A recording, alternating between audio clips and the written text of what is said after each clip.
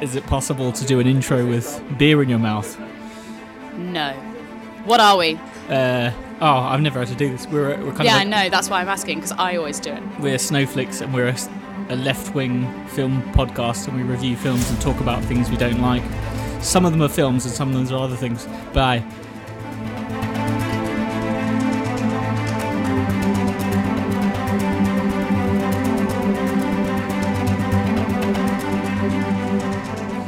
I think one day I'm actually going to let that play out, that track, because It's like 5 minutes long. yeah, there's a bit where it kind of goes, it's epic at the beginning. It goes single like soprano epic. Oh, that's fun. Yeah.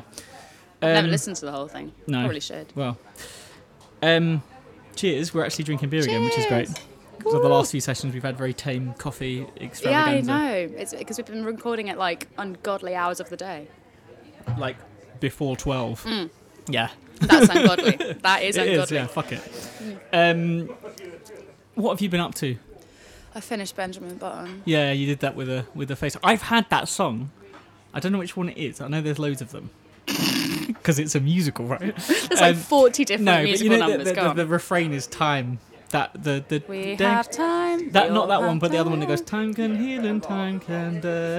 ship it out tomorrow. Yeah, that one, yeah. I've been like singing about that the to myself. soldiers. And everyone keeps like, what's that from? I was like, oh, it's from a musical my friend's in. Yeah. And they're like, oh, what a weird flex. I was like, that wasn't a flex, I'm just singing it. Yeah. It's addictive. It's in the that trailer, song. and it's my voice. I know that it fucking starts. is. Like, literally, every time I hear that, I was like, that's so obviously Anna. I think when we were watching it, Nicole turned to me actually. It's funny how you can hear, especially on the high bits.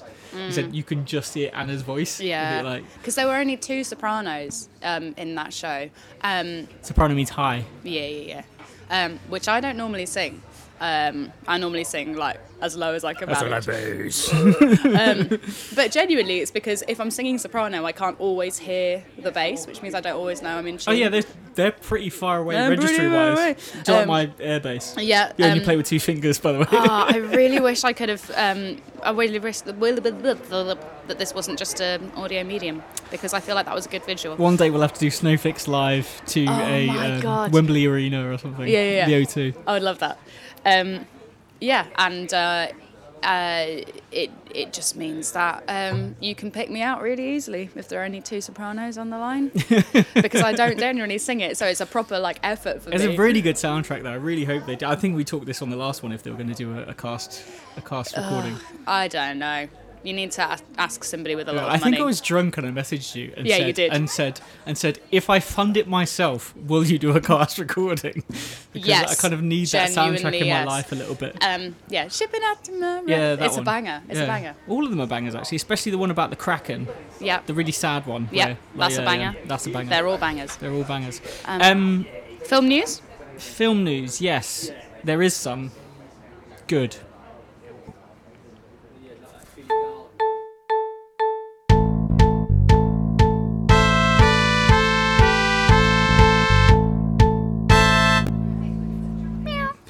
Yeah, there it is. Apparently, Barbie is a banger. I believe that. But they're already tipping like Oscar stuff for it. Oh, are they? Yeah. Like I know this hype machine. What is, categories? I think they're not specifying that, Right, but sure. a best picture kind of thing, best direction. Yeah. Some people are saying it's the best thing Ryan Gosling's ever been in.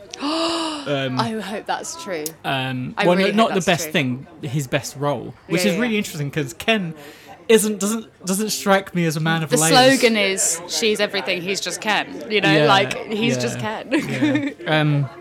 And most of the reviews are saying like it's a massive like achievement and stuff, which you knew it was going to be something incredibly interesting. Interesting is a horrible word. I apologise for using it. You knew it was going to be like. Well, it's Greta Gerwig. Something to go and watch because of the connection of people. I think a lot of people heard Barbie and ran a mile.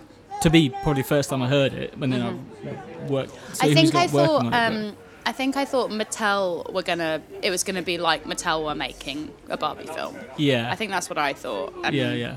And that's what made me not wanna. Yeah, but watch. apparently it's a banger. I mean, yeah. I mean, I knew it was going to be good, but I think. Do you think on the 21st of June, when they're both released in the UK, The- we should do Barbenheimer. Yeah, we need to do We should do Barbenheimer. This has been a constant source of joy and just following the memes connected to these two films. Shall we go to the cinema and watch Barbenheimer? My favourite... Yes, we would do a double. Yeah. We will review them both on the podcast. Can we start with Oppenheimer, though? We do an early screening of Oppenheimer and then watch Barbie, because I think I'm going to like Barbie and I think I'm not going to like Oppenheimer. Okay, fair enough. We'll do that. That's fine. Yeah. My judgment is still out on Oppenheimer. I'll see if Nolan surprises me. Yeah. If he's clever with it. But my favourite, absolute favourite one of these is, if I don't see Oppenheimer, will I understand Barbie? Is my favourite combination of the two things. Amazing. The only reason this happens is because they're out at the same time. That's like the only thing. There's no hidden subtext to it. They're like competing for the box office. My money's on Barbie. Yeah, we'll see what happens. I mean, based on the reviews, it sounds like it's going to sweep stuff. So Yeah. it's I deliberately interesting. haven't read any. Yeah. I haven't read any Oppenheimer ones either. Yeah, I haven't read any reviews. It's just the buzz that I can't avoid because when you look up news for films, you read news. Yeah, there is that. Have you got anything on your No. No. Okay. Right. Skip to the end. Yeah. Napoleon. No, I there's Joaquin Phoenix is playing Napoleon. Yeah, that's Ridley Scott's one. I think everyone's waiting for him to remake Gladiator. Even though he's doing a sequel, I think everyone's still waiting for Ridley Scott to remake Gladiator. And when they heard Ridley Scott and Joaquin Phoenix were in this, everyone got their Gladiator balls out. You can quote me on that. It doesn't make any sense, but the trailer looks alright. I hope they don't make him look like he's a nice person, but they probably don't. Yeah, the trailer was okay. But I'm just bored with trailers. I think trailers should be 20 seconds long. Okay. What would you include in them? People's faces saying words. That's just movies, isn't it? No, but are like... Yes, not connected to the plot, or like just some... When I feel like I've watched the trailer and I feel like I've watched the short film, I'm like... What's the point in this? Like, I'm like, it's like, no, just sizzle me, just show explosions and show him putting his hat on. That's what I would have said to the guy cutting the trailer anyway. Yeah, nice. Show me putting his hat on. That's what I want to see. I want to see. Amazing. Yeah, I've got no real film news other than that. There's a few bits that not all of them are interesting. Deadpool 3, the like shots from behind the scenes have come out, and it's got Hugh Jackman wearing a very, very, very, very camp Wolverine outfit, which I kind of dig. I think if they go down like, let's not try and make cool Wolverine, let's translate Wolverine directly as he is from the comics. Brilliant. Oh, I love that. Just for in case anybody's listening and can hear children, there are children in the beer garden that we're in. Yes, not just us. We're not the children. Just thought I should mention that. There's a sequel to The Passion of the Christ coming out. What? Yes, directed by the man himself. Christ. Yes, Jesus is directing his own sequel. Do you know what it's called though? No. Come on, it's The Passion of the Christ. The begins with R. The resurrection of the Christ. Yeah. But it's what's his face? Our Australian anti-Semite homophobic Mel Gibson. Yeah. I thought I was like, what's going to happen? And I was like, oh yeah, of course, I know what's going to happen. It's in the Bible. I was like, yeah, we've done that. We don't need to do it. But I did think it was funny thinking, and I did think about like, Mel Gibson still here? Yeah. So there is a near perfect movie that the only negative I have to say about it is the fact that Mel Gibson is in it, and that movie is Chicken Run. Oh, Mel Gibson's in that. Yeah. Who is he? He's like He's the voice of the rooster. Yeah. Yeah. But that's a shame. It's the only thing about that movie that is not perfect. That drops it from a 5 to a 4? No, it's still a 5. Still a Don't 5. be stupid. Yeah, you can't take away from all those other chickens. Yeah, it's weird, isn't it? Because I watched... You know when people talk about redemption in Hollywood and stuff? And it's like, okay, fine. I think, if you've not committed any serious like crimes. But I don't think he's ever come really out and said I really fucked up with a lot of stuff I've done in my entire life. Yeah. I don't think the redemption. It doesn't involve a moment where someone's going, look, I'm fucked sorry, up, and then atoning in some way. Yeah. I can't picture that. No, I don't can't. know what he's done for the black community. No. Anyway, or the Jewish community. Yes, exactly. The other one, which is quite interesting. Yeah, go on. Have you seen 28 Days Later? No. So, have you seen any film by Danny Boyle? Maybe. So, like Sunshine, Trainspotting. No. Slumdog Millionaire? No, actually. Maybe you've not seen a film by that. You might have seen a bad one. I know. Maybe. Hold on. I'm going to go on the IMDb. Any film that he's like directed. Hold on. Yeah. Alex Garland as well as a writer. Mm-hmm. Because that for me is a deadly duo of a writer and a director, as Alex Garland and Danny Boyle. As in good. Yeah. Okay. Because Alex Garland's great as a writer and as a director actually as well. But there's murmurings that they might be doing a 28 years or months later. We don't know yet. Oh, good God. Because they did. Obviously, the second one was terrible. It was 28 weeks later. Of course, we all know it. Yes, yeah. anyone who's my age probably does anyway. But there is murmurings of them getting back to do potentially another one together, which would be crazy. I have seen something he's directed, but it's not a film. I went to see Frankenstein at the National Theatre starring Benedict Cumberbatch. Yeah. He did direct a moment in the London Olympics introduction. I remember that too. Yeah, he did that. Yeah, I actually... I might have to recommend a load of Danny Boyle films to you then. Yeah. Is this the worst film podcast ever if one of the hosts has never seen a Danny Boyle film? Not technically, but no. I like Danny Boyle. For a moment, he was my favourite director ever because... Is this during Trainspotting era? Yeah, like Trainspotting. He did Trainspotting, then Sunshine. He did Slumdog Millionaire, and he was just so diverse as a director. And I was like, that's crazy that you can do that broader thing and be great at every single one. But each film was like seminal in its genre. So you had zombie movies. He was like 28 Days Later was the zombie movie back then, and the rest of it. But I just think there is space for a UK centric zombie movie that isn't Shaun of the Dead. Yes. Wow. Yes. But like a serious one.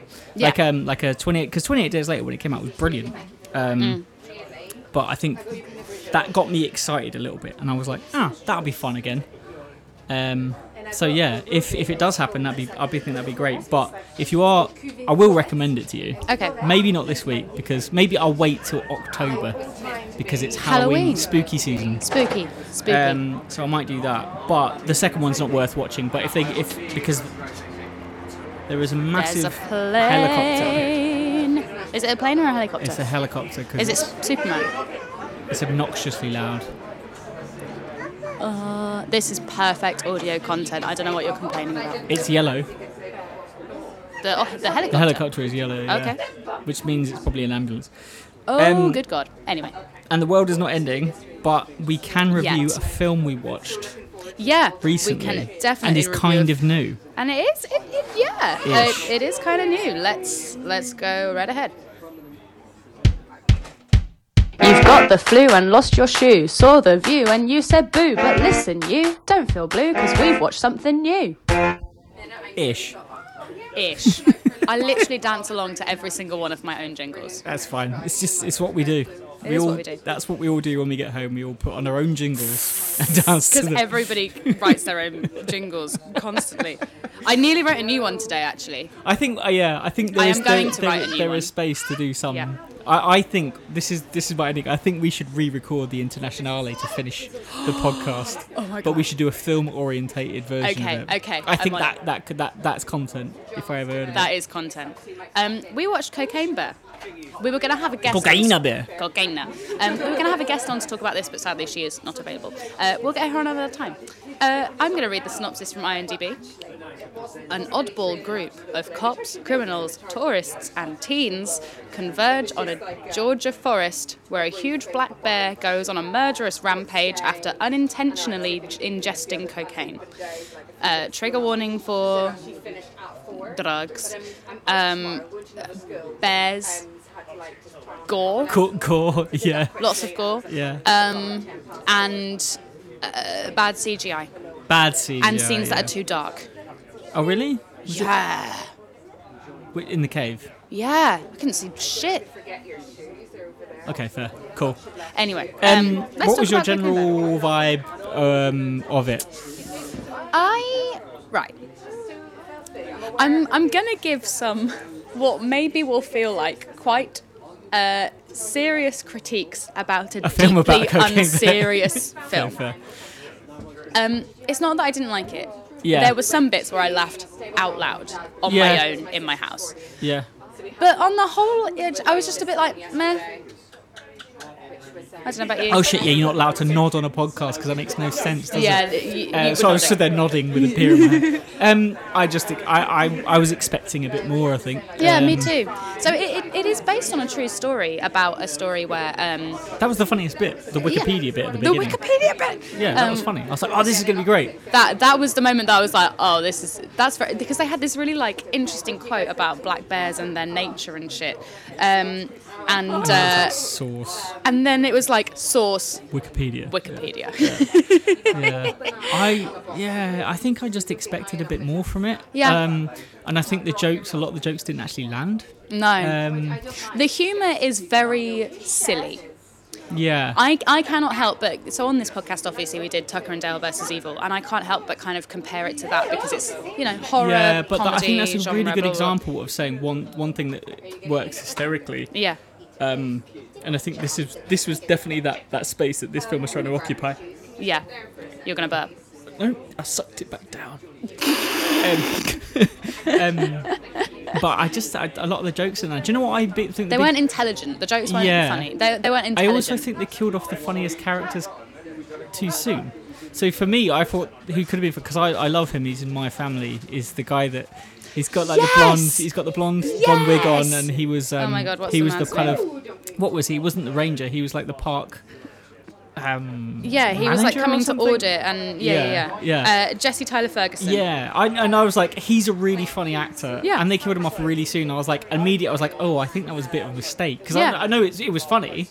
Yeah. But and the park ranger, she was a funny character. She was so funny. I think they suffered from, we have to kill someone off now. And I was like, well, you can wait to do that. I think if you want to have a big gore fest, you can do it, have moments where it happens. I think there's so it's got a great cast. Yeah, but they killed the best ones off too soon, right? So Alden, oh my God, I can't say his name, but I really like him. Alden Ehrenreich. Which one's he? Is he the kind of the? He is the son of Ray Liotta. Yes. Yeah. He was in Hail Caesar and the Han Solo movie. And in Hail Caesar, he is hysterical. I think there were moments in this film where it looked like he was going to laugh while doing the scenes. Yeah. I feel like the production team and the actors thought this film was funnier than it actually was. Funnier than it was, yeah. Yeah. And I think there was a moment where the premise of the film, they thought that was enough. Yeah. And they were like, okay, let's not. I think they wanted you to feel heartwarmed a little bit.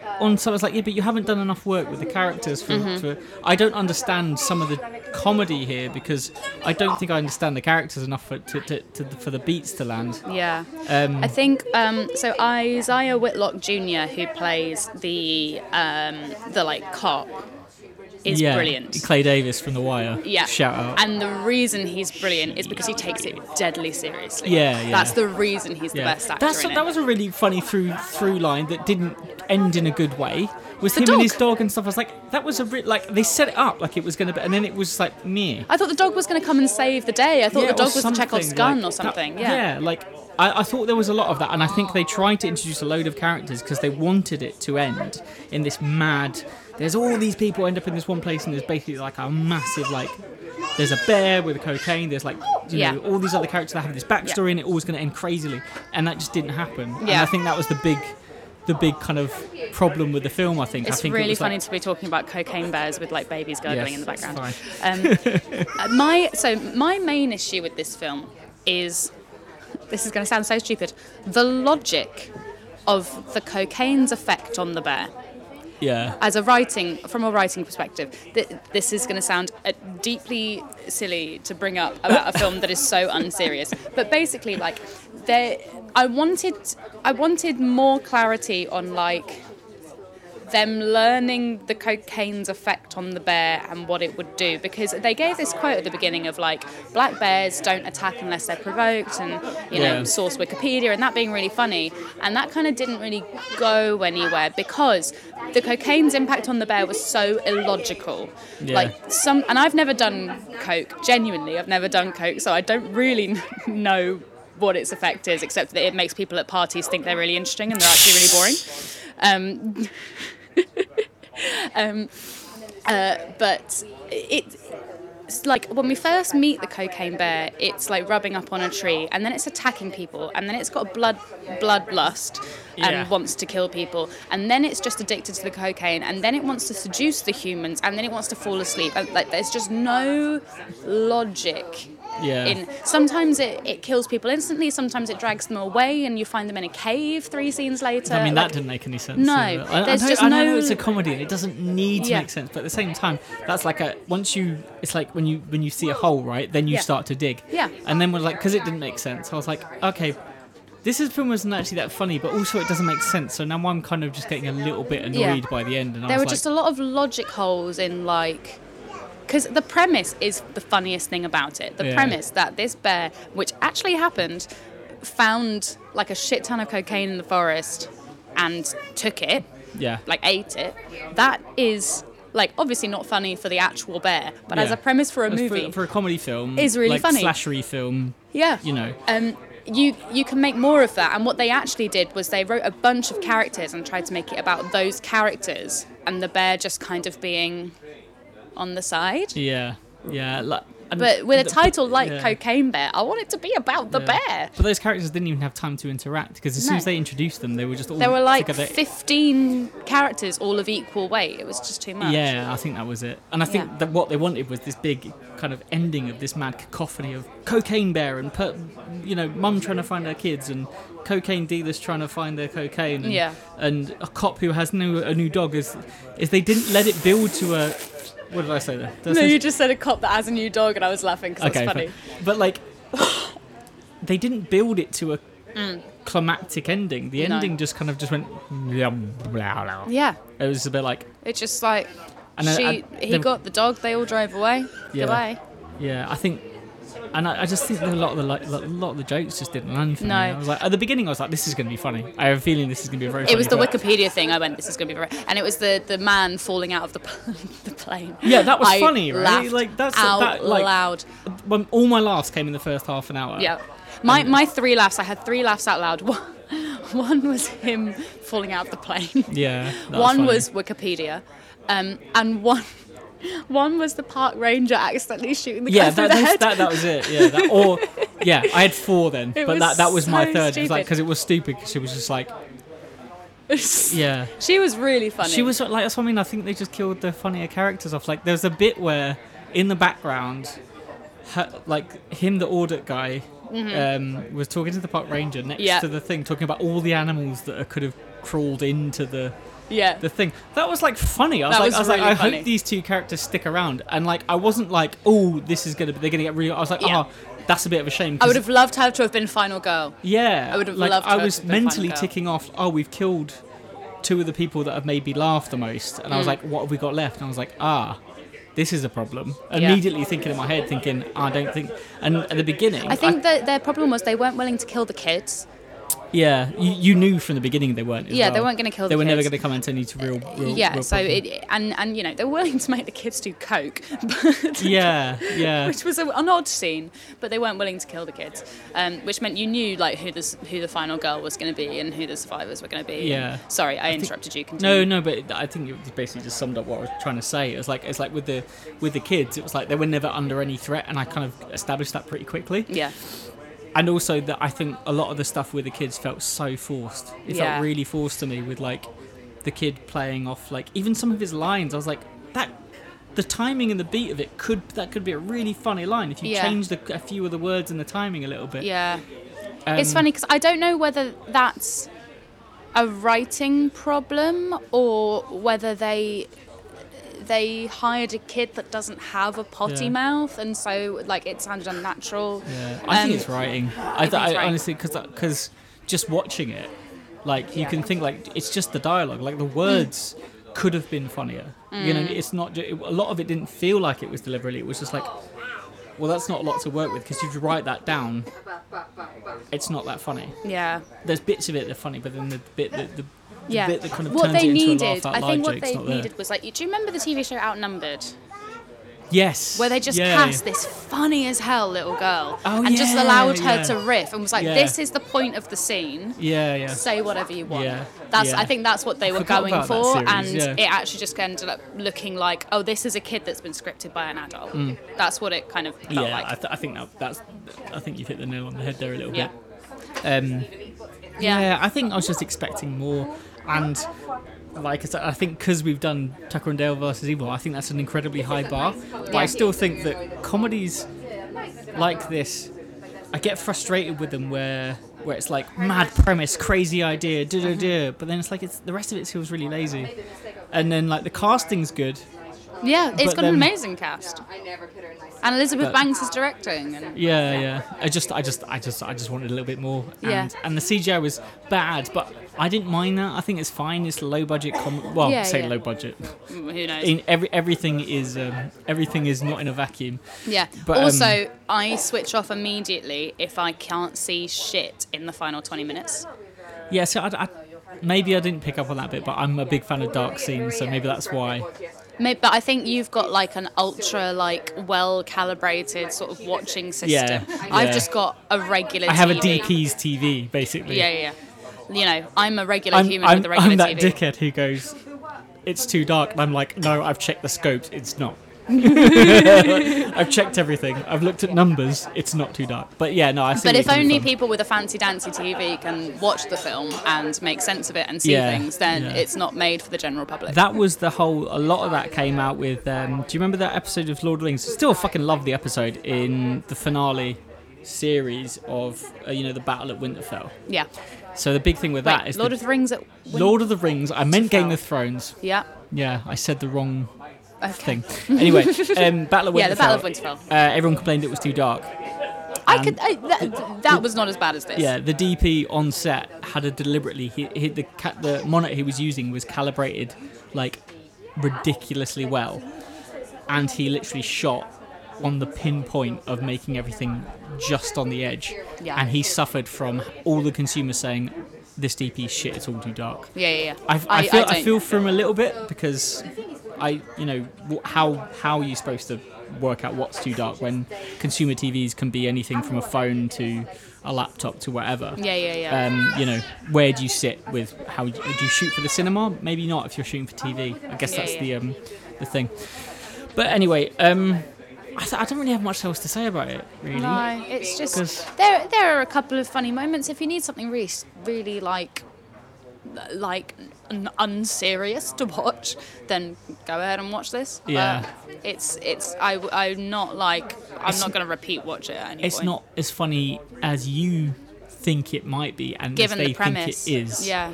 Like Nicole watched the first 20 minutes with me, and she was like, "Oh, this looks like it's going to be really funny. I'd like to watch this." No. And I came upstairs, having watched the rest of it. It's like, yeah, don't bother. Nah. It's a shame because I love a comedy like that. Like Tucker I really and Dale don't is like an infinitely better film. Yeah. Infinitely. And I only gave that 4 stars, which means I cannot give this more than 2. Yeah, I think it's 2 stars. Unfortunately, Yeah. I do think it is. It's a shame because. I don't know why it's a shame. It is what it is, It's a shame because I had high hopes because I remember learning about this news story and then learning they were making a film with that premise and thinking, oh, this has really. I quite like the leaning into the 80s-ness of it. I thought that was a bit lazy though. Sometimes, do you not think we're some of not okay, maybe not the visual cue stuff, but the audio was just like someone's driving. Let's put on some 80s music. That's where I was just a bit like, eh. Yeah, okay, cool. I think when they tried to use the 80s as a joke, that's lazy. When they try and do look at this thing from the 80s, isn't this funny? That's lazy. But I think the kind of the landscape of the 80s is broadly fine. That could have been way funnier, right? That was a misjoke, like Reagan's war on drugs and stuff, Yeah. and it became one line that was kind of half-heartedly put together. I was like, there's a really funny joke about Reagan's war on drugs and the cocaine bearing the time, and you could really set a funny setup there, but Totally. a missed opportunity. I think the whole film was a bit of a missed opportunity. I think that's probably a good way to finish that review. A missed opportunity. Let's mix different animals and drugs and see what happens. Yeah. Sorry, Petter. Now that we're all het up, shall we go tell someone to go fuck themselves? Yeah, boy. Okay.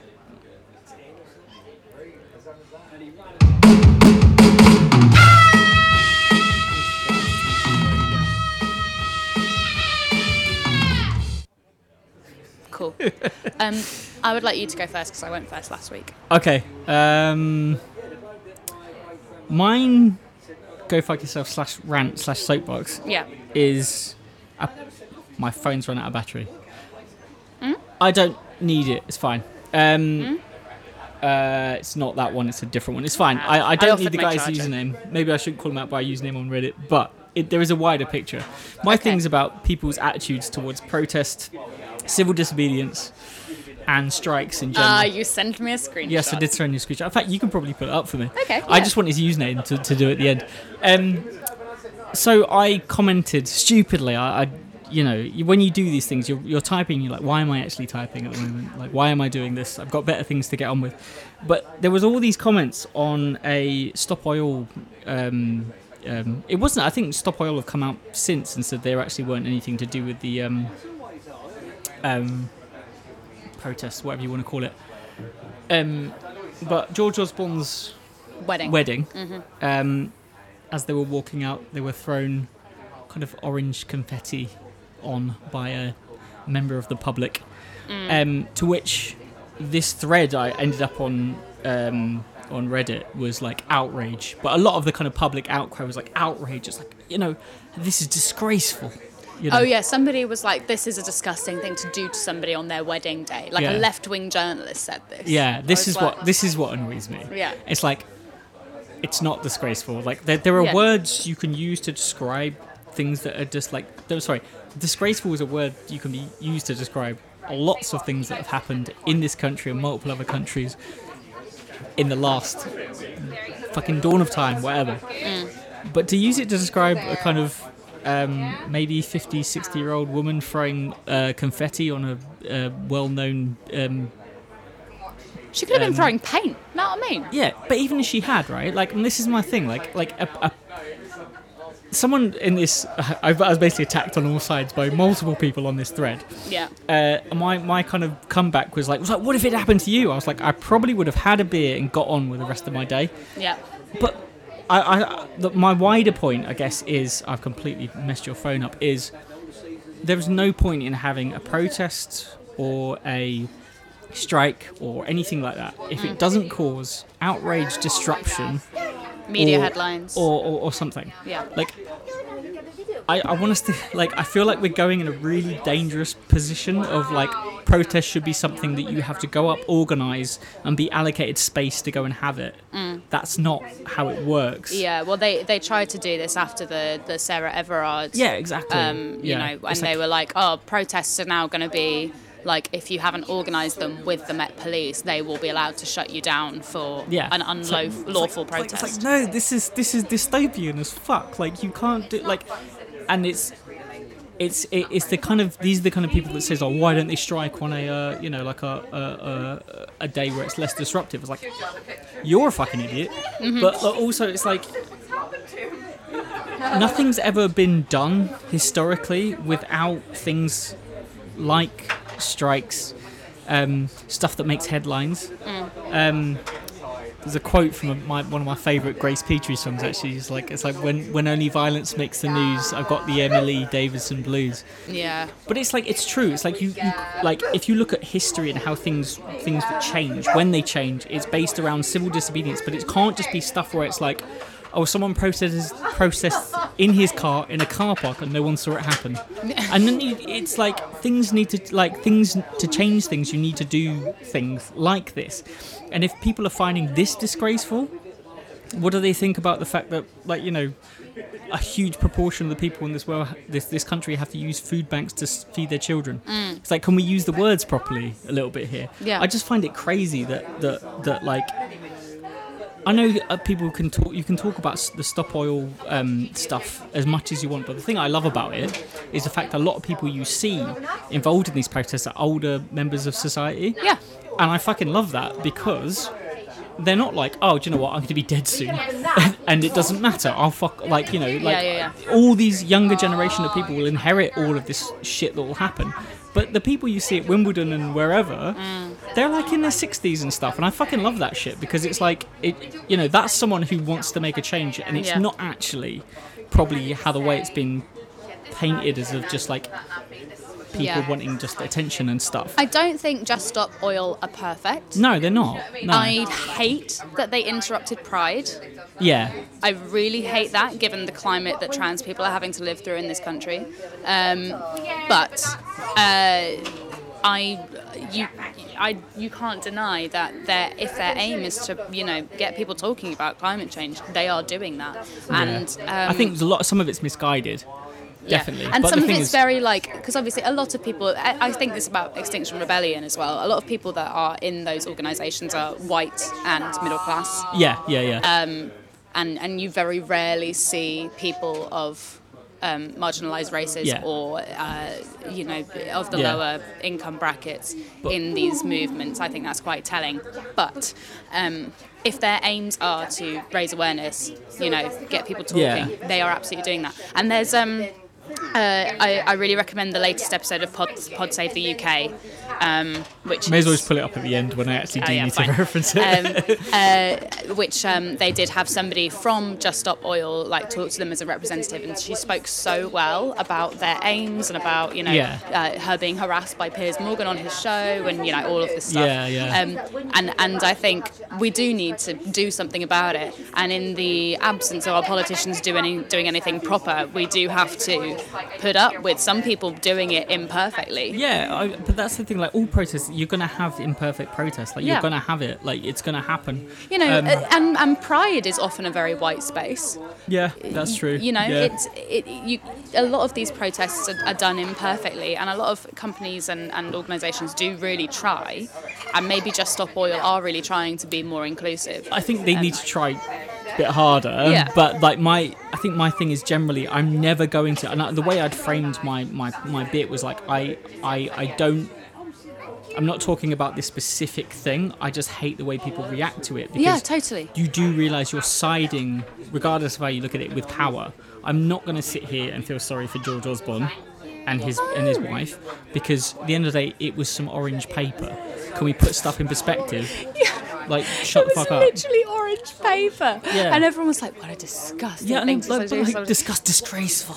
These people are scum. Like, what the fuck? It was in the confetti throw that lasted probably less than a minute. Yeah, less than. It was probably like 60 seconds. It's like maybe 2 of the photos that they'll have of their wedding day will be of this. Yeah. Like... But I think my boiling down to is like, I'll just read it out, because there's a back and forth between me and someone, and I was like, he basically he said to me, but he was using the words as like, he said, take your misgivings with your superiors elsewhere. To which superiors. Yeah, to which I was basically said, okay, basically, well, I'll read it out. I said, okay, Gammon, the use of the term superiors is fucking glowing. And he goes, honestly, it's 99% of the population. He's basically saying that there are people who were supporting George Osborne and feeling sorry for him. I was like, yeah, fuck off. Because the Google search will sort that. And he goes, like, you haven't even performed a Google search before running your mouth. So, yeah, superiors, know your place. To which I replied with, I can't wait to join the elite Google searching upper echelons of society. His reply was, stay poor, wagey. Which I was like, fuck, you are that piece of shit that you basically, like, you know, set yourself up as. My reply was, I quite like it, stay cunt. So that's what James ended with, by the way, if anyone. But yeah, like I was like, and if you ever need to know that these people do exist and that's the way they see the world. They exist on Reddit. Yeah. And they're talking to James Morgan. Yes, exactly. It nearly ruined my Saturday, but it didn't, so yeah, there well done.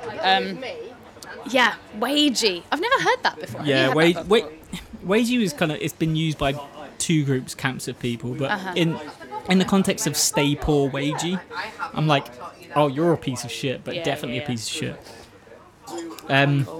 Have you worked out who yours is going to be yet? I've got two, and I kind of want to address them both.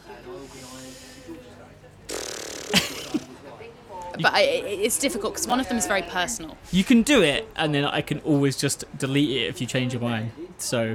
Okay, I want to first of all say, before I get into it, Jonah Hill, you're a prick, go fuck yourself. Oh, really? What's happened?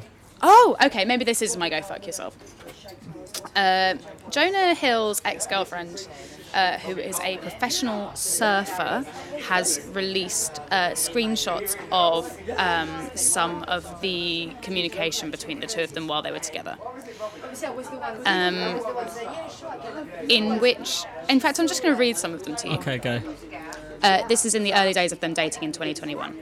He says to her, plain and simple, if you need, and then he does bullet point list saying, surfing with men, boundaryless inappropriate friendships with men, to model, to post pictures of yourself in a bathing suit, to post sexual pictures, friendships with women who are in unstable places, and from your wild recent past beyond getting lunch or coffee or something respectful, I am not the right partner for you. If these things bring you to a place of happiness, I support that, and there will be no hard feelings, but these are my boundaries for a romantic partnership. My boundaries with you based on the way these actions have hurt our trust. Wow. Moving on to some more, we can't do surf social things or develop trust until you consider me and make decisions that give regard to our relationship. She's essentially said, it makes me sad that we can't do like surf stuff with my community together because it makes you sad. I've been vulnerable as possible. I'm telling you, I need you to step up to the plate, which you can, I'm sure of it. But these losers don't get your time if you want me, straight up. It's consideration. I respect your love of surfing, but I respect myself as well. He had her remove a lot of posts from her Instagram of her surfing because she was wearing a bikini while she did it. Yeah. He was like, I made my boundaries clear. You must respect me. All of this stuff. But my thing with stuff like that is like, if those are your boundaries, then don't. You're basically starting a relationship with a surfer. This is the thing, who right? already has this stuff. Yes, exactly that. First of all, is that she's literally a surfer, a professional surfer, and a surfing instructor. Yeah. Her Instagram page is a professional resource in which she has to post, things of her. And he made her remove several pictures and videos of her surfing from her professional Instagram. But this is what I really want to get at, is the misuse of the term boundaries. Yeah, I know. And this is what we were talking about last time, Yeah. of like people getting their mental health advice from Instagram. Yeah, Now yeah. boundaries become like a universalized term, and I everybody can't come back to, because it's you're talking about your mental health, isn't Yeah, it? yeah, It's yeah. like it's Exactly. But let's be very clear first of all about what boundaries are. Boundaries are about how you behave when people interact with you. So an example of a boundary might be, if I'm working a pub job, hey, I'm not going to answer my phone to my pub job on my day off.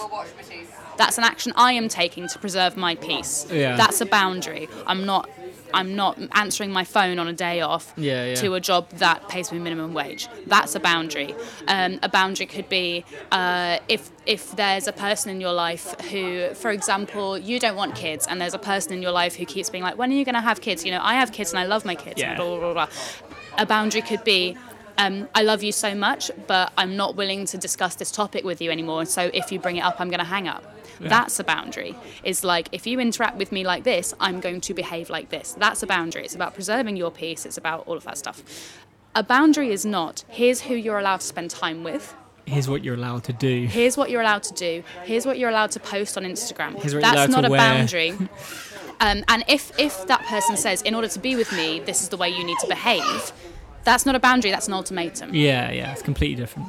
Which is completely different. Yeah. And I hate that these people, these manipulative people, are learning the terms that I use in therapy in order to manipulate women. Yeah. It sucks. I think it's like it's when you've got, I think it's the kind of, this is coded as I'm talking real talk about mental health, and And I think people need to be very careful about when they're with someone or doing anything when they're making demands of them.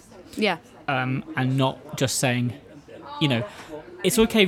Convinces like this is how I feel about something, but if it means that you're having to change behaviour that that brought you joy, or just being yourself, they're giving you like you said, an ultimatum. It's not them stating what their boundaries are.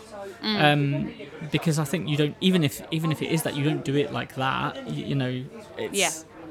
It's just shit. And it's the guard. It's using the guard of. But because they use these terms that people that go to therapy know because they go to therapy. Yeah. It means that you don't see it as quickly.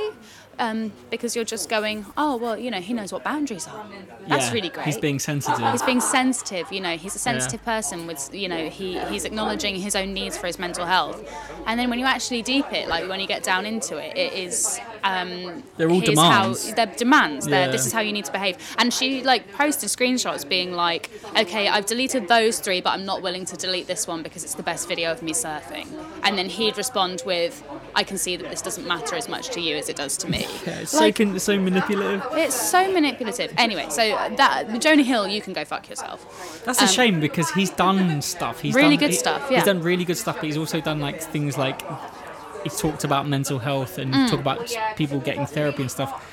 And if it's under the guise of treating other people like shit, then that's not something I want to be part of. If that's the way it's being framed. No, totally. It's all about taking time for yourself and working on yourself is fine, but working on yourself also means, and part of working on yourself means working on the way you work with other people. It's a two-way street. All of it should be, anyway. Yeah, so that's a go fuck yourself. That's pretty high on the list of shitty things.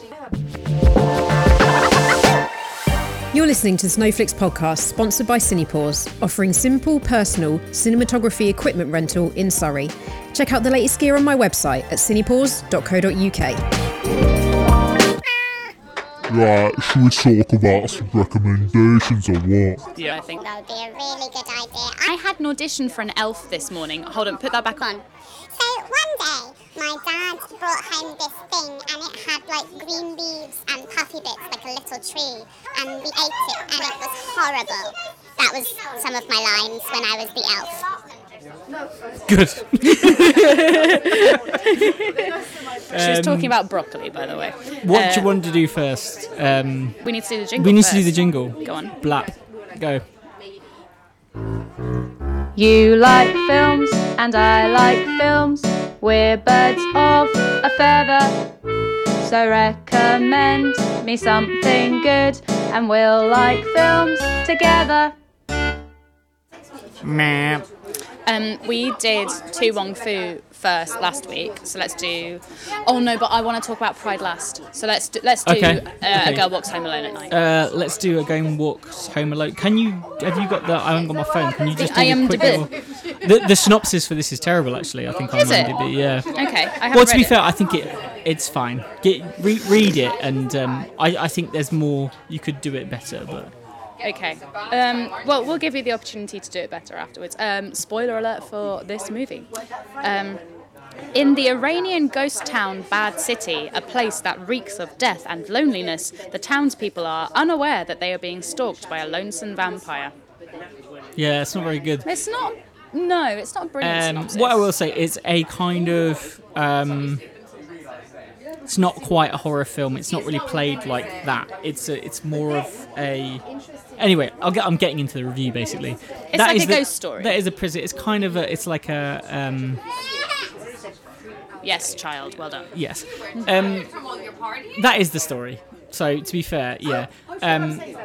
What you actually watch is a very fucking. I love this film like a lot. Did you? Like a lot. Good. I'm so pleased. I hope you will. Because it was a visual audio experience. I guess what I want to ask you first is from the title, what were you expecting? I knew it was about vampires. Okay, but did you know that she was the vampire? Yeah. Okay. But that's only me knowing. I think if you read it and you watch the premise of the film, it can sound like a maybe it's like a vulnerable especially if it's being Iranian, you would think maybe it's about a woman being in trouble. That sounds weird. That's I was totally, when I first watched this, taken in by the title, and I totally thought it was going to be about like the fact that women aren't safe when they walk home alone at night. But what you do get is this great film, which is really quite heartfelt but really stylized about a female vampire who, although flawed,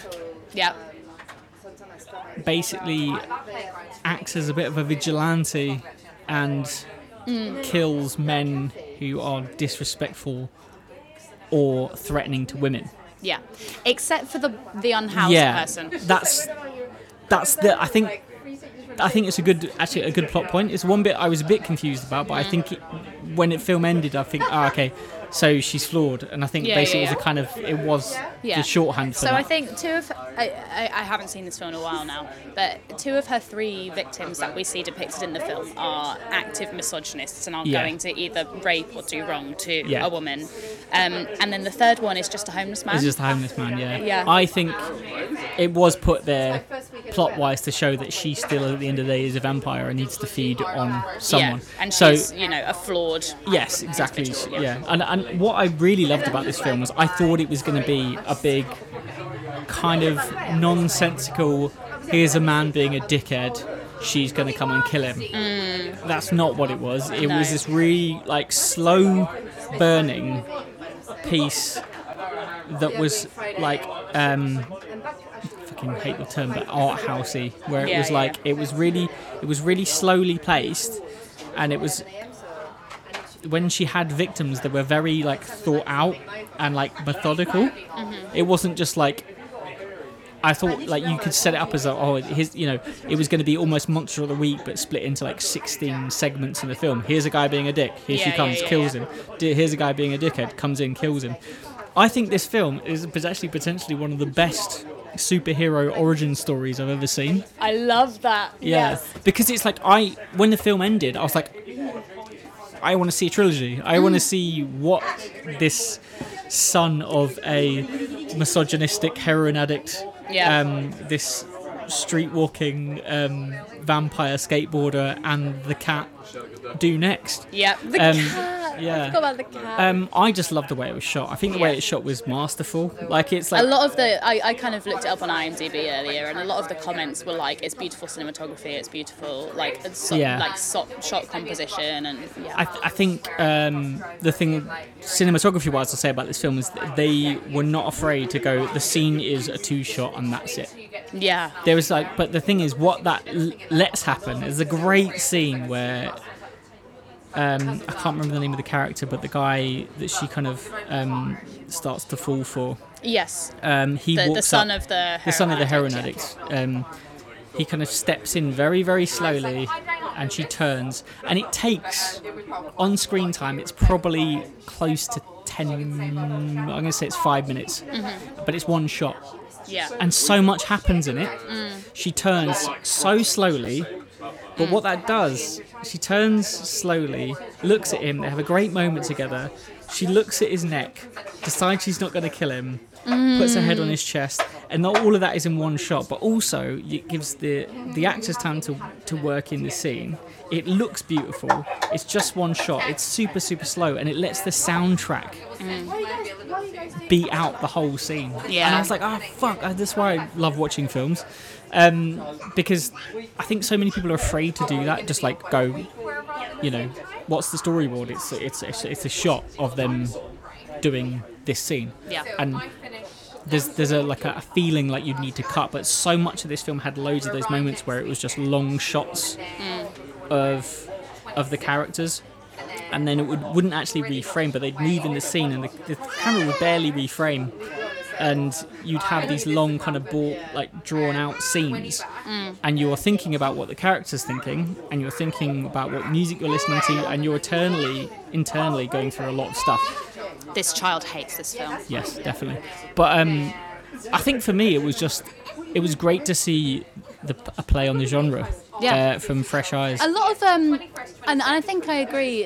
A lot of the kind of comments I also read were like, it feels Western. Feels like a Western. Yeah. The Western soundtrack. They start Yeah. pumping in some of the old school Western style, and to be fair, the pacing was very like a la Western. Yeah. I remember when I first watched it being so struck by the image of like not the traditional vampire, but by a woman on a skateboard wearing a chador, which is like this big veil, and that being somehow so modern and so perfect as a vampire image. It was great. There were actually scenes that were creepy though, like and the use of sound design in this film was fantastic. But with the skateboarding and the imagery, it almost goes into the kind of Seventh Seal kind of style of horror, or like the Hammer horror. Yeah. But no, we're not talking like modern horror, but like more like old school Nosferatu style. The play with it was brilliant. I think my only thing is I wanted to see another film. Like I feel like this could have been a trilogy. Like I think it was based off a graphic novel as well. Oh, I think this is why they leaned into the black and white quite a bit. Well, I know that she started with a short film of the same name. Right, okay. I haven't seen the short. Which I have not seen, Yeah. and then expanded it to this. Interestingly, the writer-director looks not dissimilar to the actress they cast as the vampire, Oh, really? and can actually skateboard. So when you see Okay. skateboarding, You can see it, right, it's makes her. sense, yeah. It's really, really fun. Yeah, that's cool. I think I just, because I am a person that I love dialogue in films, I think it's great for a film. This reminded me of Drive quite a bit, actually, in the use of like actors not What speaking. film is that? The one with Ryan Gosling I and have seen Carey that. Mulligan. Yeah. Where there's not a lot of dialogue and you're basically doing a lot of the work yourself. Yeah. And as a cinematographer, I can kind of lean on the fact that this shot looks great. Yeah. But I love acting and I love watching people. And don't take that out of context. I love watching people.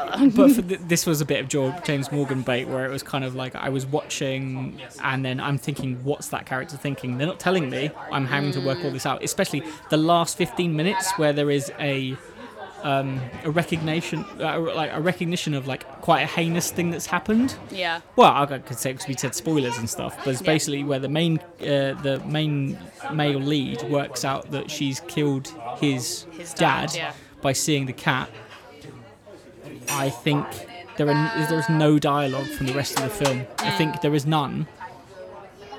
As I remember, I think there's none. There's no dialogue, but in that time, there is a reconciliation of the fact, and then there is a further kind of reinforcement of that and watching him change his mind, but then also reverse the decision and come back into the car. None of that's with dialogue, and I love that. I love shit like that, because it's like you're asking your audience to do a lot with a little, but not. I wouldn't say a little, because there's the things you're watching, like the acting and the performance, but that's the kind of thing that I love. I love watching something and saying, what is this character thinking? I think I'm going through it with them. Yeah. You know, you're weighing stuff up with them. You're not being told what to think. But I mean, I watched this film for the first time because there was an episode of the Bechdel cast that I really wanted to listen to, where they covered it with Anna Hosnier. Oh, okay, yeah. And I'd listened to the other episodes she'd done. I thought she was great, and I wanted to listen to it, so I watched this film purely so I could listen to that episode, and I just really, really liked it. Yeah, I think my only criticism is where's the trilogy, because I think honestly at that ending I was like, road movie, man, fucking hell, I want to see it. Like I want to see this movie about like this couple and this cat. Like it would be sick. Also bonus points for the cat. Yeah, I mean it's always extra star for the cat. I think I'm still gonna give it a 4 though. I don't know why. I think it's just because I think the story, there's something about it that feels slightly unfinished. Yeah, and exactly. I think that's why you're yearning for another. Yes, movie. exactly that. And I think the setup is so good that I think, I don't know, it's teasing. It feels teasing to me. I'm like, I want to see that second film. Yes. I agree. It's not, I think it's I not also a bad give it thing. 4. It's not a bad thing. I think it's beautiful. I loved it. I think I will definitely watch it again. And shout out to Anamorphics, because they make everything look good. What? Lenses that make things look Well stretchy done, and nice. lenses. Which you can hire from No, Cinepause? we don't have any anamorphics. Not Oh, yet. One day, maybe. Cinepause does not have enough anamorphics. That was fake news, I'm sorry. I need to wee before we do the next film. We can pause. We Great, have the let's do that. technology. But, Yeah, yeah. but they will never know. They will never know. Right, we're rolling. Okay. Nothing happened. Nothing. I didn't wee. Let's talk about Pride. Oh, hold on. Let me get the IMDb thing out. The film Pride, not the march / Not the protest. season. Not the season. Los Jubilees. Maybe like one person will get that. That's fine. I will say fuck you for making me watch this movie. I've been putting it off because I knew how much it would make me cry. So fuck you. It's there. It's there. UK gay activists work to help miners during their lengthy strike of the National Union of Mine Workers in the summer of 1984. Spoiler alert for Pride. Trigger warning for HIV, homophobia. Yeah. I cried. Good. You're supposed to cry, I think. But it's what's the word? It's like a Ted Lasso-y type thing. Yeah, it's kind of affirming and like what I love. So I think I knew vaguely that it was something to do with gay people and also a rural community, but I don't think I knew the specifics. Pits and perverts is my favourite. Pits and perverts. And I did not know much about the true story of this movie before I went in to watch it.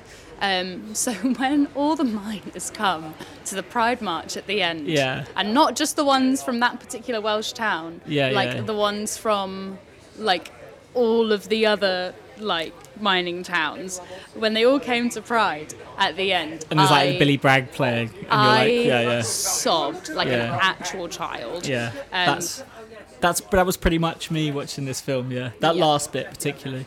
Yeah. The little Welsh. Where are my lesbians? Yeah, like those bits are very. What's the word? It's like claptrap almost. Yeah. Like it's definitely there, but like it's a claptrap that I'm there for most of the time. There's bits this film gets wrong. Don't get me wrong. I mean, some fake stuff, which is they just threw in, I think for dramatic effect. But I think the one thing I was like that. I mean, without researching the history, there's only one thing that really stood out to me as like, oh, I don't love that. So maybe I'll do that first, which is, Stella with the dreads, who like is like, I'm going to make a women's space. Yes. So I don't feel like you guys are listening to me. Yeah. I can remember the actress's name, and it's gone out my head. So she did make. I think it was Lesbians Against Pit Closures, which is like a similar but just explicitly for women space. It sounds like she had like not like really serious but like fairly legitimate concerns about like this is a very male group and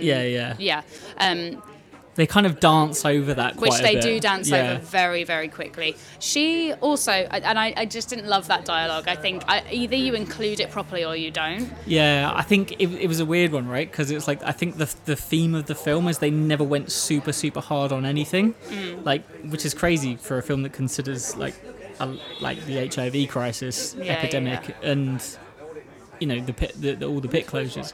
It tried to do it from a kind of positive there, and I think it's a tough one because you've got a huge clash in a conversation that needs to happen. But and it was like they included it, but it was like maybe 3 lines long, and they didn't actually include it. I think it was good that they brought her back in as a character though.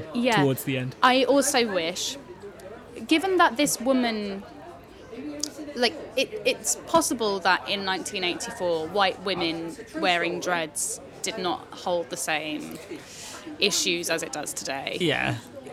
And given that this woman is not famous, I think I would have thought, okay, well, either hire a mixed race actress to play her and have the dreads, or don't, or just lose the dreads, because this film's coming out in 2014. I mean, considering there's only one character they invented for the story. So I actually couldn't. I did look her up. I couldn't find through like maybe 15 minutes of Googling any pictures of her. Yeah. So given that she's not kind of like a very famous image, it was a little distracting to me as somebody through a 2023 lens going, okay, why has this white woman got dreads? Yeah. Because they never showed any pictures of her in real life. And I think that given that film is where we, try and make the world a better place, I would have liked them to have maybe gone, okay, well, that was acceptable in 1984, but maybe we don't do that now. And, but anyway, that's my negatives aside. All of my negatives aside. I have a real thing when there are very famous people in a movie that I struggle a little bit to suspend my disbelief if they were playing normal people. Okay. So, like, probably the best example for me is when Lady Gaga was in A Star Is Born, because I was just like, well, she's a famous singer. Yeah. Like, I really struggled to kind of go, I would have loved to have seen them cast an unknown actress in that role, or an unknown vocal artist. When I watched this movie, I did not get that vibe from Imelda Staunton or Bill Nighy at all. They played the normality of it so beautifully. Yeah. I'm thinking particularly of the scene where they're buttering the sandwich. That's like one of my favourite scenes, that I'm gay. I literally gasped out loud. And they were like, we know. I love that scene. I know. And then he was like, what, you've known since they arrived? And she's like, I think I've known since 1968. It's just so beautiful. Apologies for my Welsh accent. I'm very sorry. My granddad will be turning his grave. And also, like, the acting on the whole is really good. Like, really good. Is it Dominic West? Yeah, Dom West. Oh, he's so good in this. He's always good, yeah. That scene actually happened as well. The dancing the scene. dance sequence. Yes! Yeah. Well, legend has it, like, the way it's told is that's the way it went down. So, oh my God, like, I think you watch that and you're thinking, okay, they're like, a lot of people saying that's how it went down. I'm like, okay, cool, brilliant. If it did, excellent. Yeah. And I love that being the way that he like made connections with the straight men of the mining community. The women really love dancing with this guy. I really want a girlfriend, so let's like. Like, a lot of that stuff's played for laughs, but I kind of forgive it in the sense that I there's do. big issues because, like, I think the tone of the film is right. Let's make a fucking left-wing fluff piece. Like, let's make a feel-good movie for the left, like, because we fucking need it. And it was just nice, I guess. Andrew Scott it's always lovely to watch Andrew Scott in a film because he's wonderful. Oh yeah, of course, I forgot. He's from North Wales. Yeah, he's from Rhyl. Yeah. and then he eventually comes down to the mining town. They're like, how dare you? I don't have an issue with the gays, but how dare you bring a man from North Wales down here? Like, all my family are from South Wales, from my mum's side, and my mum. This is not a fake issue. People from North Wales are not allowed at the dinner table. Yeah. My in the best way, in a wholesome Swansea. way, if that's possible. Yeah. My granddad was from Swansea, but I only really went back to Wales for his funeral. I don't go very often, so it was just really nice to be like, oh, this like was his home. But it's lovely. It's just really lovely. It's a feel-good piece with, I think it softens off its edges when it does deal with that, but it does go hard when it needs to, I think. Yeah, I think it just goes hard enough when we go the reality of the AIDS crisis comes and hits a little bit. The writing of the Mark Ashton character, I think, is great. The Irish lad. Yeah. I really, and also that's really well cast. I think he's lovely in it. And he's very commanding, like the way he owns the scenes that he's in. Yeah. Have you seen interviews with the guys, the actual guy? No. I've watched a clip of one, which is the one where he's like, well, the way I see it, the miners mine the coal that lights the nightclubs that allow you to dance to like Diana Ross till 3 a.m. I've seen that clip, yeah. I think it's very close. I think they captured the essence of him pretty well. And oh my God, I can't remember his name. The friend with the hat, with the glasses, Northern friend. Oh yeah, vaguely remember. I haven't seen this film for a long time, Yeah. but I think his character's name might be Mark. But he's like in, I think like This Is England, and like Yes, he was is, known yeah. for like very gritty, like kind of Yes, it is, Channel yeah, 4 I remember that, dramas. yeah. And then he rocks up in this, and I'm just like, this is great casting. Like he plays that so beautifully. There's one fictional character Yeah. who is played by one of the men who is in Sunshine on Leith. Is he in Sunshine on Leith? Yeah. 'Cause he's a brilliant actor. He's really good. Yeah, he's brilliant. Yeah. He's really I've good. seen him in loads of stuff, actually. I didn't like the line when he was leaving home and he was like, and also Debbie, whatever her name is, that perm's never looked good on you. Just thought it was a bit forced. Like, Yeah. that was written by a straight person. You just know it was. Yeah. Fair. Yeah. But it's, on the whole, it's just a really beautiful movie. And I don't often do this, but I then go and watch, like, Paddy Considine's beautiful in this movie. Oh yeah, I'll help you. You help me. And he just like summarizes the Labour movement in the most perfect sentence. And the man, the real Di, who Paddy Considine plays, I did watch in an interview. He was like, that's cool. Yeah, he was like, I loved Paddy's portrayal of me. Yeah. And I was grateful to him for it. I thought that was really lovely. Yeah, he's so good. Particularly that scene when they go to the gay bar and he's like, here, you can thank everyone. And he comes out and you think he's going to like choke. Yeah. And he doesn't. He doesn't, yeah. I love that bit. And they love him. Yeah. And it raises awareness for the movement. And then they get Mark Ashton or the gay folk to the little town in Wales. And you bring him up to make a speech, and you think he's not going to choke, and he does. Yeah. Like, yeah. it's very clever, like the kind of like role reversal of the community. I think I recommended this film because we were talking about the give and take. Yeah. And I was talking about it in the sense when we were talking about 2-1 Fu. Yeah.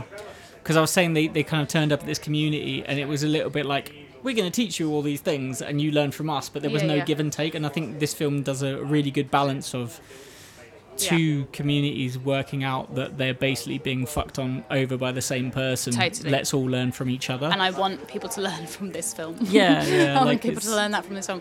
I want you to guess what my favourite shot was in the whole film. It's been so long since I've seen it. Okay, fair enough. If I say telephone, does that help? No, it doesn't actually. Okay. There is a shot. They've been struggling to get any mining communities to take their money. At Lesbians and Gays support the miners. And they ring this little town in Wales. And we've only seen London-centric gay shit, essentially, up till this point in the movie. And then they ring this little town in Wales, and the phone rings, and it cuts suddenly to a Welsh community centre. And all of the colour suddenly is drained from the scene, because this is a very brown space, with like boring floors and like, you know, green wallpaper or whatever. And this shot takes so long, but the older woman, the phone rings, nothing happens. The phone rings, nothing happens. An older woman comes out of a door at the far end of the hall And walks the whole length of it before picking up the phone. And it is the most perfect, like, introduction of a new setting I've ever seen. It's like... Yeah, it's a great tone changer. But It's also so like a pacing thing, isn't it? It's Yeah. a really visual way of showing it. It's so fun. And I laughed out loud. Yeah. I think that's the good thing I think about this film is it does deal with quite heavy topics and topics that are pretty much, you know, between me and you, I'd say that they're at the forefront of basically most of the things we talk about a lot of the time. Yeah. It deals with them in a very funny way with a very funny film, which basically doesn't take itself too seriously, despite what the Mail and the fucking Telegraph were saying when this film came out. What were they saying? They were just like this kind of big, like left-wing propaganda kind of film. You do realise this. It's film, not that deep. It's not taking itself that seriously, and I think it sets itself up like that. I don't think it ever does really that much. Like even you can tell by the way it was marketed in the trailer and stuff. But it has a really great ending, which I think, you know, if we all have moments like that in our lives, we'll be more the better for it, I guess. Yeah, and because I did not know that the miners joined them. Yeah, it's when they show the actual clips and you're like, fuck, that's brilliant. It and really happened. Goosebumps. I have faith in humanity restored until next time I go on Reddit. I don't know if this is controversial or not. I'm giving it 5 stars. Yeah, I gave it 5 when I first. I've only seen it once. But I loved it, and I didn't want to go back and redo it. Yeah. Do you know what I mean? When you watch a film, and you have. I think at the time I was in not a good place in terms of. I think we probably just elected one of these other Tory governments we had, but it was when I can't remember. It was a time. I think my uncle, I mean, this might be a bit too deep, but my uncle was ill at the time, and all his family were Welsh and the rest of it. And I think there was a moment where it really hit home, especially with a bit of the home. Hence why now, whenever I hear that kind of the mining horn, anything to do with that. So the scene where I started crying, and I almost didn't really stop from this moment, is there's something really special about listening to Welsh people sing. Yes. It's the scene in the community hall where this lady stands up and sings Bread and Roses, and everybody else joins in. Gorge. Because I know some people will say that's stupid, but that's what people did, and they did it on the picket line, and they did it in numerous community centres in the valleys. It happens a lot, and that's what happens when you put people together. This film is one of those films that can briefly destroy my cynicism, and I love it when that happens. Yeah, it's gorgeous. It's really gorgeous. Speaking of that, shall we recommend things for the other one to watch? Yeah. I was just thinking then, actually, what I'm going to give you. Go on. Okay. I think it's time I gave you Dreamgirls. Okay. Which one's that? It's a musical. Musical? It's got Beyonce in it. It's got Eddie Murphy in it. It's got Jennifer Hudson in it. Okay. What's it about, though? A trio of female soul singers cross over to the pop charts in early 1960s, facing their own personal struggles along the way. Okay, cool. So not my... Yeah, okay. When we last spoke, you had not seen this film. I'm going to show you, the page. I think I know about it, but I've never seen it, so... It was a Broadway musical in, the 60s, 70s. Oh, okay, And cool. now it's... And then it became a movie. So you're going to watch Dreamgirls. I've got literally no idea what you're going to make of it, but you're going to watch it. I'm going to watch it, yeah. What am I going to do? I feel like I've given you super sad and then slightly less sad, kind of happy sad. Mm-hmm. So maybe we need something a bit more.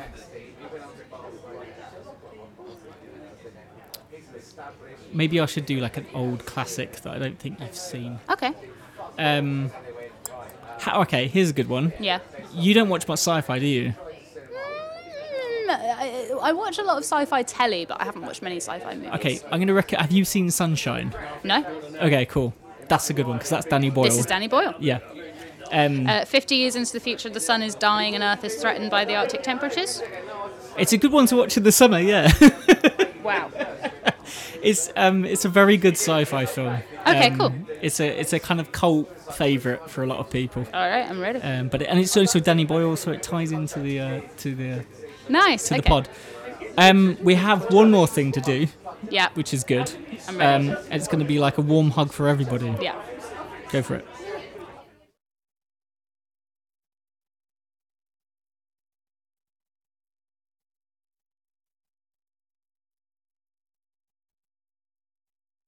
Bluetooth connected.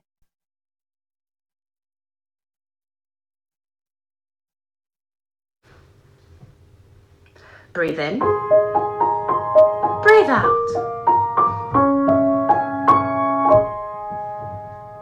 Calm down. Happy stuff.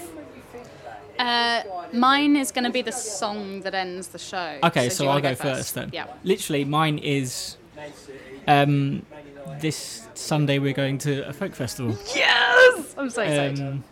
And I love live music, but seeing loads of it at the same time is great. But then going with loads of other people that want to go and see it as well is fantastic.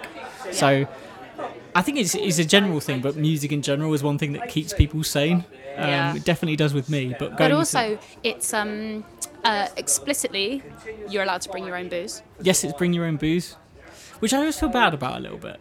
It's the thing, when I'm not allowed to, I'm like, oh, fuck you. But when I am, I'm like, oh, I should probably go to one of the local vendors and spend money. But I will be bringing a shed load with me. But well, it'll get to the point towards the end of the evening where we run out. yeah, there is a folk festival this weekend on Sunday called Folk by the Oak. Yeah. Which It's is a famous basically oak, by the way. It's near where I grew up. It's basically a folk festival, just music and hopefully some left-wing ranting, which will be lovely. Yeah. Lady Macery's playing. Yeah, which will definitely will be some left-wing ranting. So great stuff. You know the diggers. Yeah, they'll definitely play that. Shout out to the diggers in the audience. Yeah. Okay, what's your calm down then? Okay, so my calm down is I played a gig on Thursday there's a man called Harrison Knights who is an actor, a casting person, a creative human, and he is experiencing gender dysphoria. He's trans and is raising money for a specific type of surgery that is not available on the NHS. And he asked me very last minute, I think his bass player dropped out, he asked me very last minute if I would play bass for him in this gig. And it was extraordinary. Like, it was a massive orchestra. Well, I say a massive orchestra. It was a big orchestra, given that nobody was being paid because it was for Harry. And Rob Madge was hosting, who is an amazing actor. And we finished with One Day More from Les Mis, and where they would normally fly the French revolutionary flag, they flew the trans flag. Oh, nice. It was so lovely. But it was just a really heartwarming day full of trans joy, and I'm going to end the podcast. Oh, and I will be posting the link for Harry's GoFundMe in our Instagram stories, which I'll pin to our profile, so people can donate if they want. But I'm going to end the podcast with one of the songs that was at the gig, which is Somewhere Over the Rainbow from The Wizard of Oz. I learned that Julie Garland was a big... Judy. What did I say? Julie. Did I say Julie? Yeah, you did. Didn't mean babe. that. Julie Garland was a big ally. Yeah, well, so it used to be, because obviously you couldn't say to people, I'm gay. Yeah. You used to say, are you a friend of Judy? Yeah. And That's if you- cool as fuck. if I you learned were a that in friend the of bath Judy- on YouTube. Yeah. Right. If you're a friend of Judy, you're gay. So anyway, this is Somewhere Over the Rainbow. And I hope everybody has a lovely week. If we get copyrighted for this, A, I'm going to be sad. Let the gays have this one. And B, I will just record a stupid voice note. Well, we can do a cover. It's fine. Yeah, I'll record a cover of the song, and that's what we'll end with if we get copyrighted. So if you hear me wailing away, you know what happened. You know what happened. But if not, here's Judy Garland, and we love you very much. Goodbye. Over the rainbow, way up high, there's a land that I heard of once in a lullaby. Somewhere over the rainbow, skies are blue, and the dreams that you dare to dream really do come true. Someday I'll wish upon a star and wake up where the clouds are far behind me, where troubles melt like lemon drops away above the chimney tops. That's where you'll find me. Somewhere over the rainbow, bluebirds fly. Birds fly over the rainbow. Why then, oh why